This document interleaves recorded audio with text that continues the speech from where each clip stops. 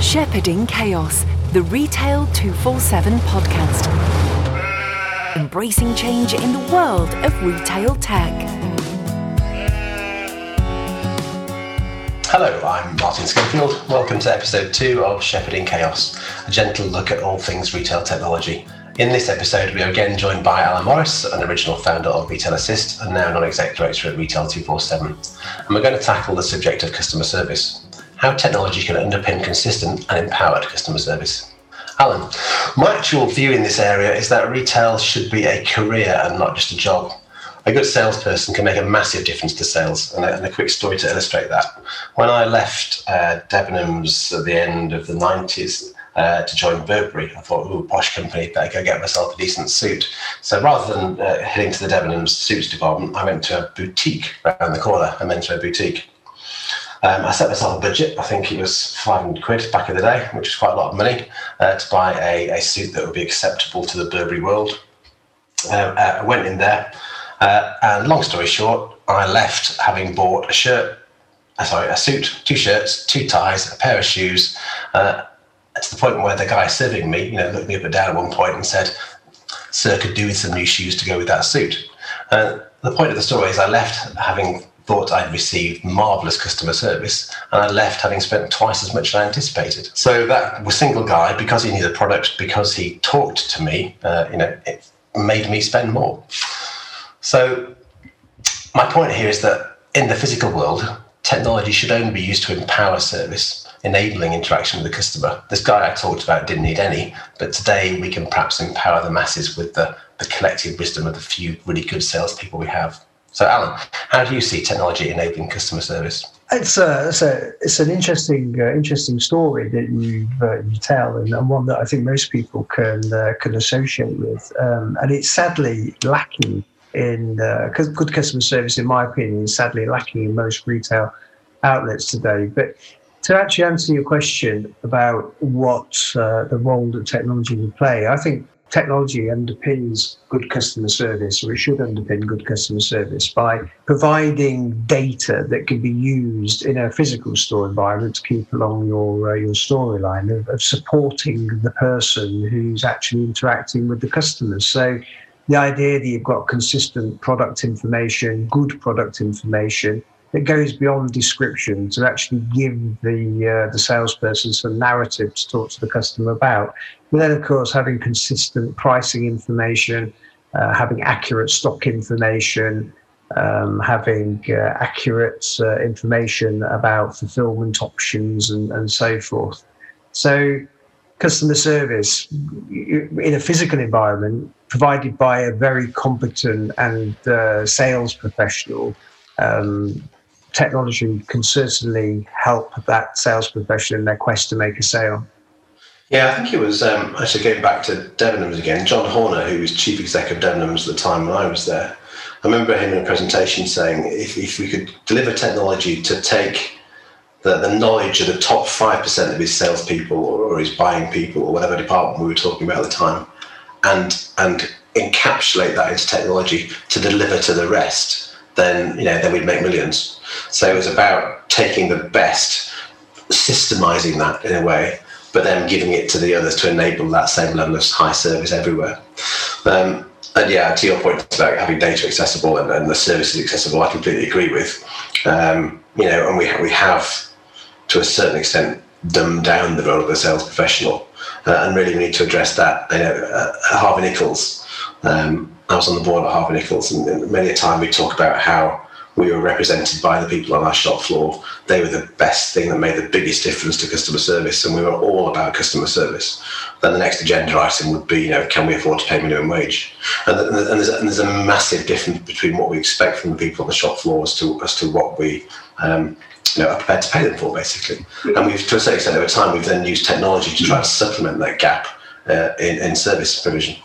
It's interesting, isn't it, that in some countries around Europe, if being in a customer service environment is a profession, or for a lot of people, where whether you're working in a restaurant or in a shop, it's a profession, something that you train for, and something that you stick with and you progress through the the various levels within the organisation, but actually you're still in a customer service role. Whereas I think there's tends to be a tendency here. You might be right about the minimum wage, that it tends to, sales roles in stores tend to be filling jobs. And they need to be seen as more than that. Retailers. Yeah, I tend to talk about a job rather than a career. Exactly. But when you consider that, when you consider the plight of the high street, where footfall is down, and I'm excluding the current time in footfall at the moment on the high street is for non-essential retailers is zero, because we're recording this in the middle of lockdown too. But if we just smooth out it'd be great if we could smooth out the COVID pandemic and go back to last year. The high street footfall was falling. Number of shops was falling.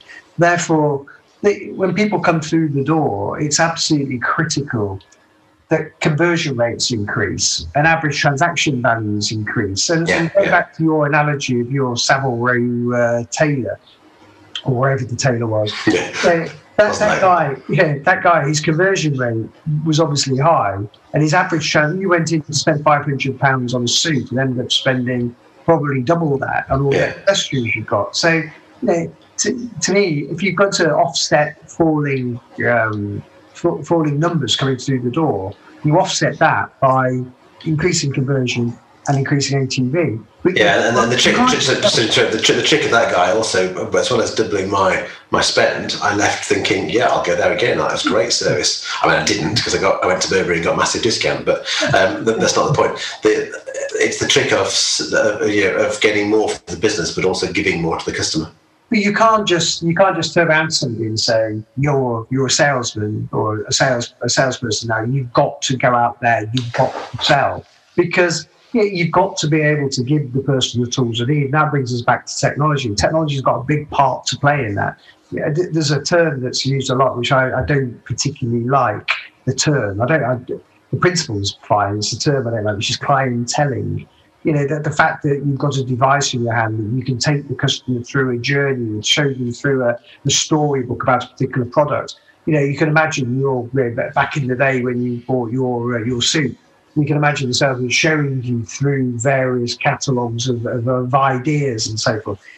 That's a great use of technology to increase the chance of selling something and increase the value of what they're selling.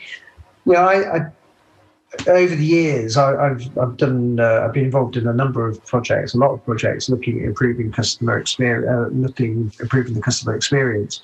And I've looked at the different measures that people put in place to measure customer experience. And we were talking about this before, but one of our joint pet hates is when you walk out of an environment and there's a smiley face, a non-plus face, and a miserable face, and you press whichever one, you're left with the experience.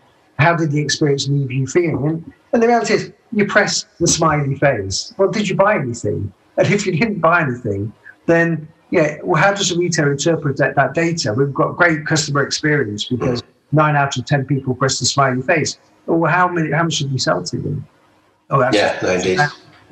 And just picking up on your earlier point, when we got these sort of, as you say, clienteling systems or systems that are enabling that technology to engender that feeling of either happy or sad, those technologies have to deliver. So it's no use just having technology deployed, I don't know, to show what stock's available in the store or the warehouse, if you can't then rely on that as an accurate interpretation of stock or the ability to get that stock to the customer. So it has to be a comprehensive and to use the obvious expression, omni-channel experience for that customer. So you have to be able to use the technology to deliver value.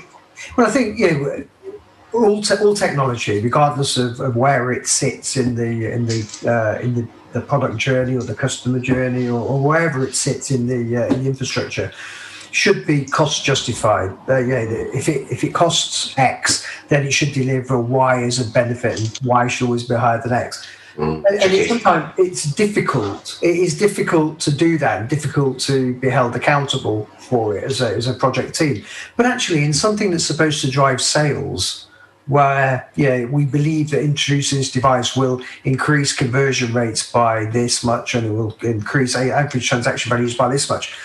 you can actually prove that, whether it's working. You can prove whether it's working or not quite easily by just looking at the figures, can't you? Yes, you can. I think of all those things, sales is the worst measure. There are so many influencing factors on sales. If I had £1 for every time I justified a project based on a sales increase, I'd be wealthier by now. But things like ATV, certainly, as a direct measurement, are great. In fact, I'll expand on that a bit. I think sales as a valid measure of success is a bit questionable in the first place. And you mentioned the conversion thing earlier. The only true measure of how well you're doing is conversion, to my mind.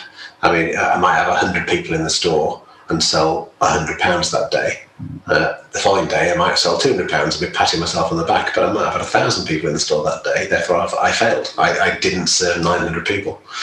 So to the combination of conversion and transaction achievement is the only valid measure, really. Yeah, it is. And actually, just to take your point, I mean, the days of having many customers in the store are perhaps for majority of retailers is probably dwindling. It's gone, hasn't it? It's not just dwindling. So therefore, it makes the customers you do get in the store even more important. You can convert them to sales. Even more important, you drive up the average transaction value. Yeah. It's your marketing effort, your reputation, your image that gets somebody into the store in the first place. You've done all that hard work. You've got somebody over the threshold, and you've got to do two things. You got to sell to them. So you've got the act of measuring that conversion and the efficiency of your sales force, or the quality of your stock, or the reputation of your stock, the combination of the activity that you do in the store to convince that customer to buy something. And then the other factor at play, just to finish off, is more of an operational consideration. If you've made all that effort to get them into the store, you've made all that effort to convince them to buy something, and then you haven't got their size, or you can't get it for them, then you've again failed. You failed at the last hurdle. You failed because of the inefficiency of your supply chain, or the level of accuracy of stock you have in the store. So you really need to focus on all three, and the whole three make the journey to success. Interesting. Yeah, that's a very valid point. And I was reading your article the other day about life in the 1990s. It got me back thinking to my own time in the 1990s. And I was working in a large retailer just on a management training program, and I went to a meeting where the merchandise department, the retail ops department, and various others, a heads of department meeting that I was sitting in on, and the guy from the retail ops team. They were saying sales were down, sales weren't where they were expected, and his only retort back to every question is, we can only sell what we've got. We can only sell what we've got. So basically saying that, when people come in and want a medium and we've only got large and small, we can't sell it. I mean, going back to when you look at your traditional salespeople working in traditional stores, I'm sure they used to it's probably get away with it. Sort of slightly loose fitting is in this season, sir. Exactly. Yeah. But fundamentally, it goes back to your original question about the roles that systems play. I mean, providing stock accuracy is absolutely critical. Ensuring that the ranges are complete. It goes all the way back to the pre-season planning phase, all the way through. Systems have got a role to play, and it's not just a case of we've got a system that does that. We've got a system that does that. We've got a system that does that. These systems have actually got to be working with a common objective. The common objective has got to be that we've got to have the right product in the right place, at the right price, all that, that sort of stuff, which people might say retail's changed. It hasn't changed that much. I'd add a fourth one to that, because I agree with what you said, but the thing that has changed is then the ability to fulfill where you haven't got that. With the best will in the world, planning is a best guess at a point in time. You can never factor in all the influencing factors that will dictate what's sold from where and when. Therefore, you have to have the replenishment solutions, or the ability to reforecast on the fly to get that stock there. Or more importantly, in the world of omnichannel, you have to have the ability to then get that customer that product the next day if you haven't got it where they want it to be. So you need to close the loop of getting the product to the customer. Because in these days, when people are used to buying stuff off Amazon and anywhere else online, next day delivery is seen as good.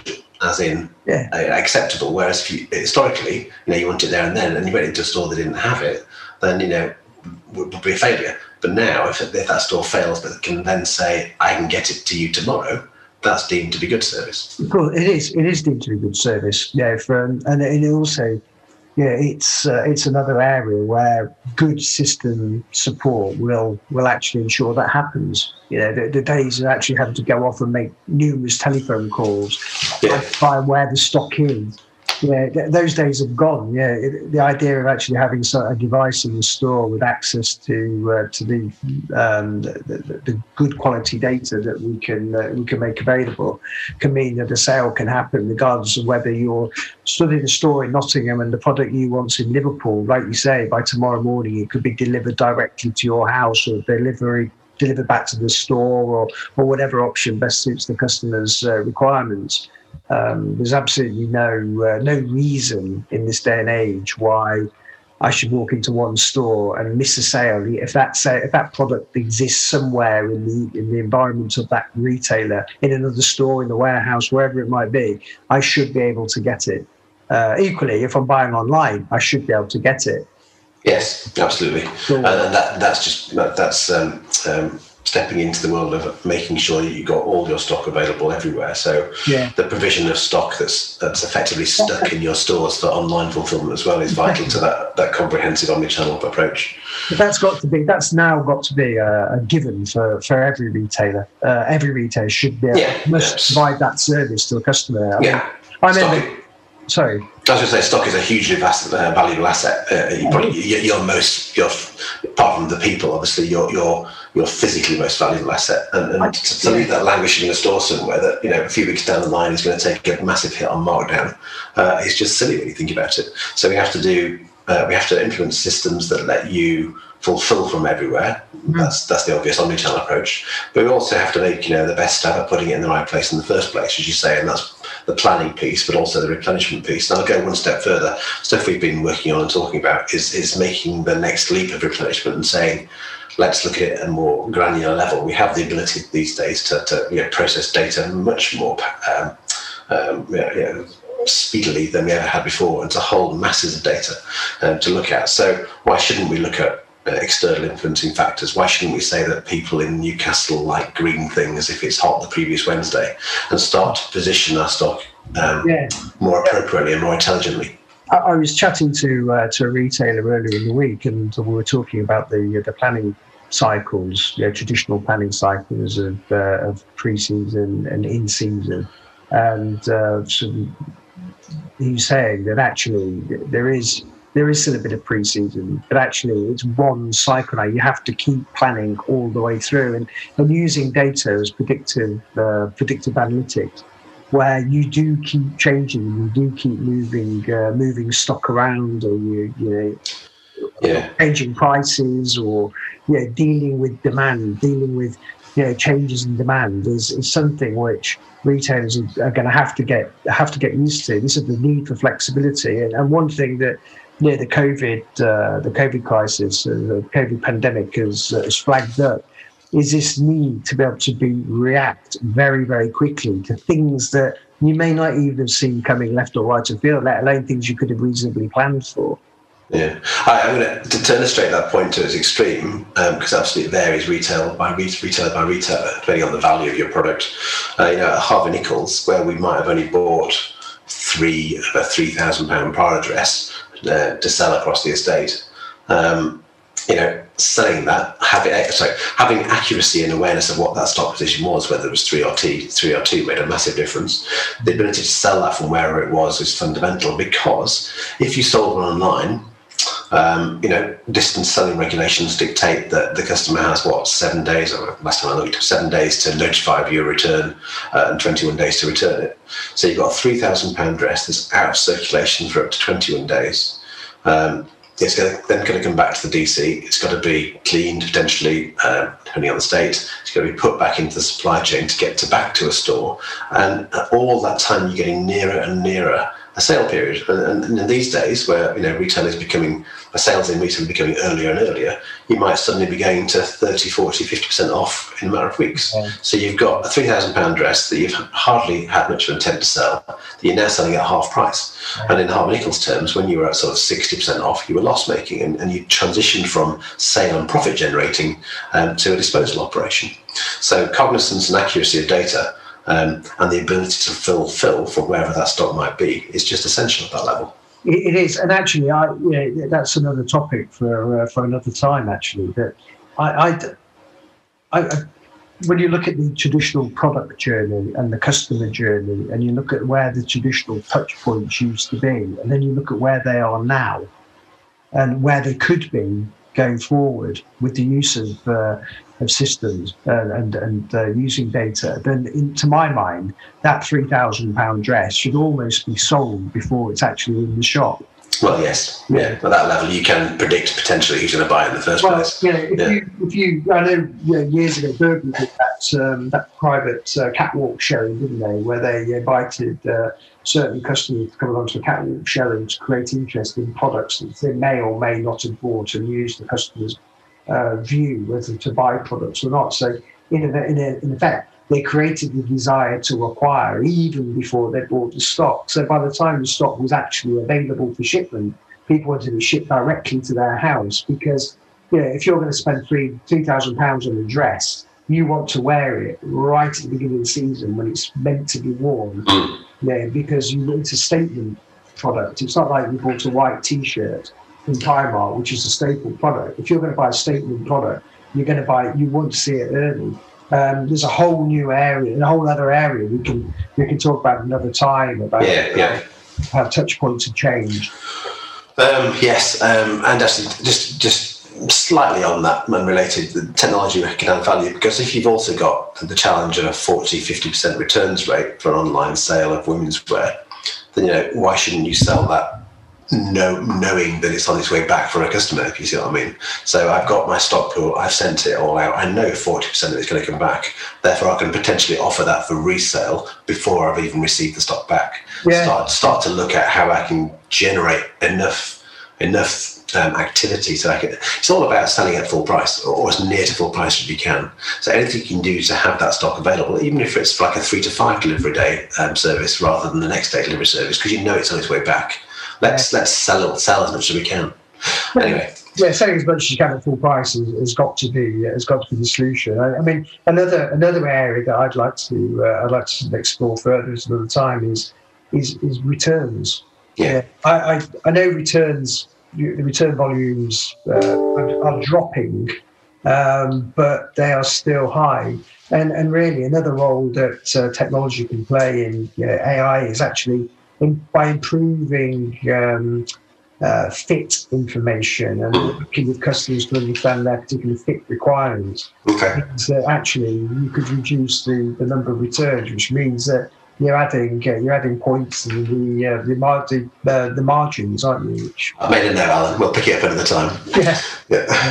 Because I'm going to bring this to conclusion quite shortly. I know last time we talked we waffled on a bit too long, I think. So I think we'll wrap this up. We enjoyed it, didn't we? I know, indeed. We enjoyed it. Whether I'd want to listen to us drone for 40 minutes is a different question. But so we're going to wrap it up now. I think in summary, what we've got to is that yes, technology has a role to play, particularly in modern retail, but it is there to enable and empower rather than, I'm talking about physical world rather than the digital world, enable and empower rather than replace, if that makes sense. But more importantly, it has to be underpinned with the ability to deliver promise. So if I'm going to offer a service to get something to the next day delivery, then it has to actually do that. I have to have confidence in being able to deliver that solution. And I have to underpin that with data and solutions that are accurate and available and real time. So I have to have all the things we've talked about before. I have to have visibility of my product data, my stock data, my customer data, and I have to be able to join that all together in a way that makes technology able to empower. Yeah. That's about Martin. One last question. That £500 suit that you bought, have you still got it? Does it still fit? It would fit, but I think it's long been confined to greater use. Fancy dress. All right, thanks, Alan. Okay, cheers. Bye. Cheers. Bye. Shepherding Chaos, the Retail 247 podcast. Join us next time for more tech views and insights from the people who know.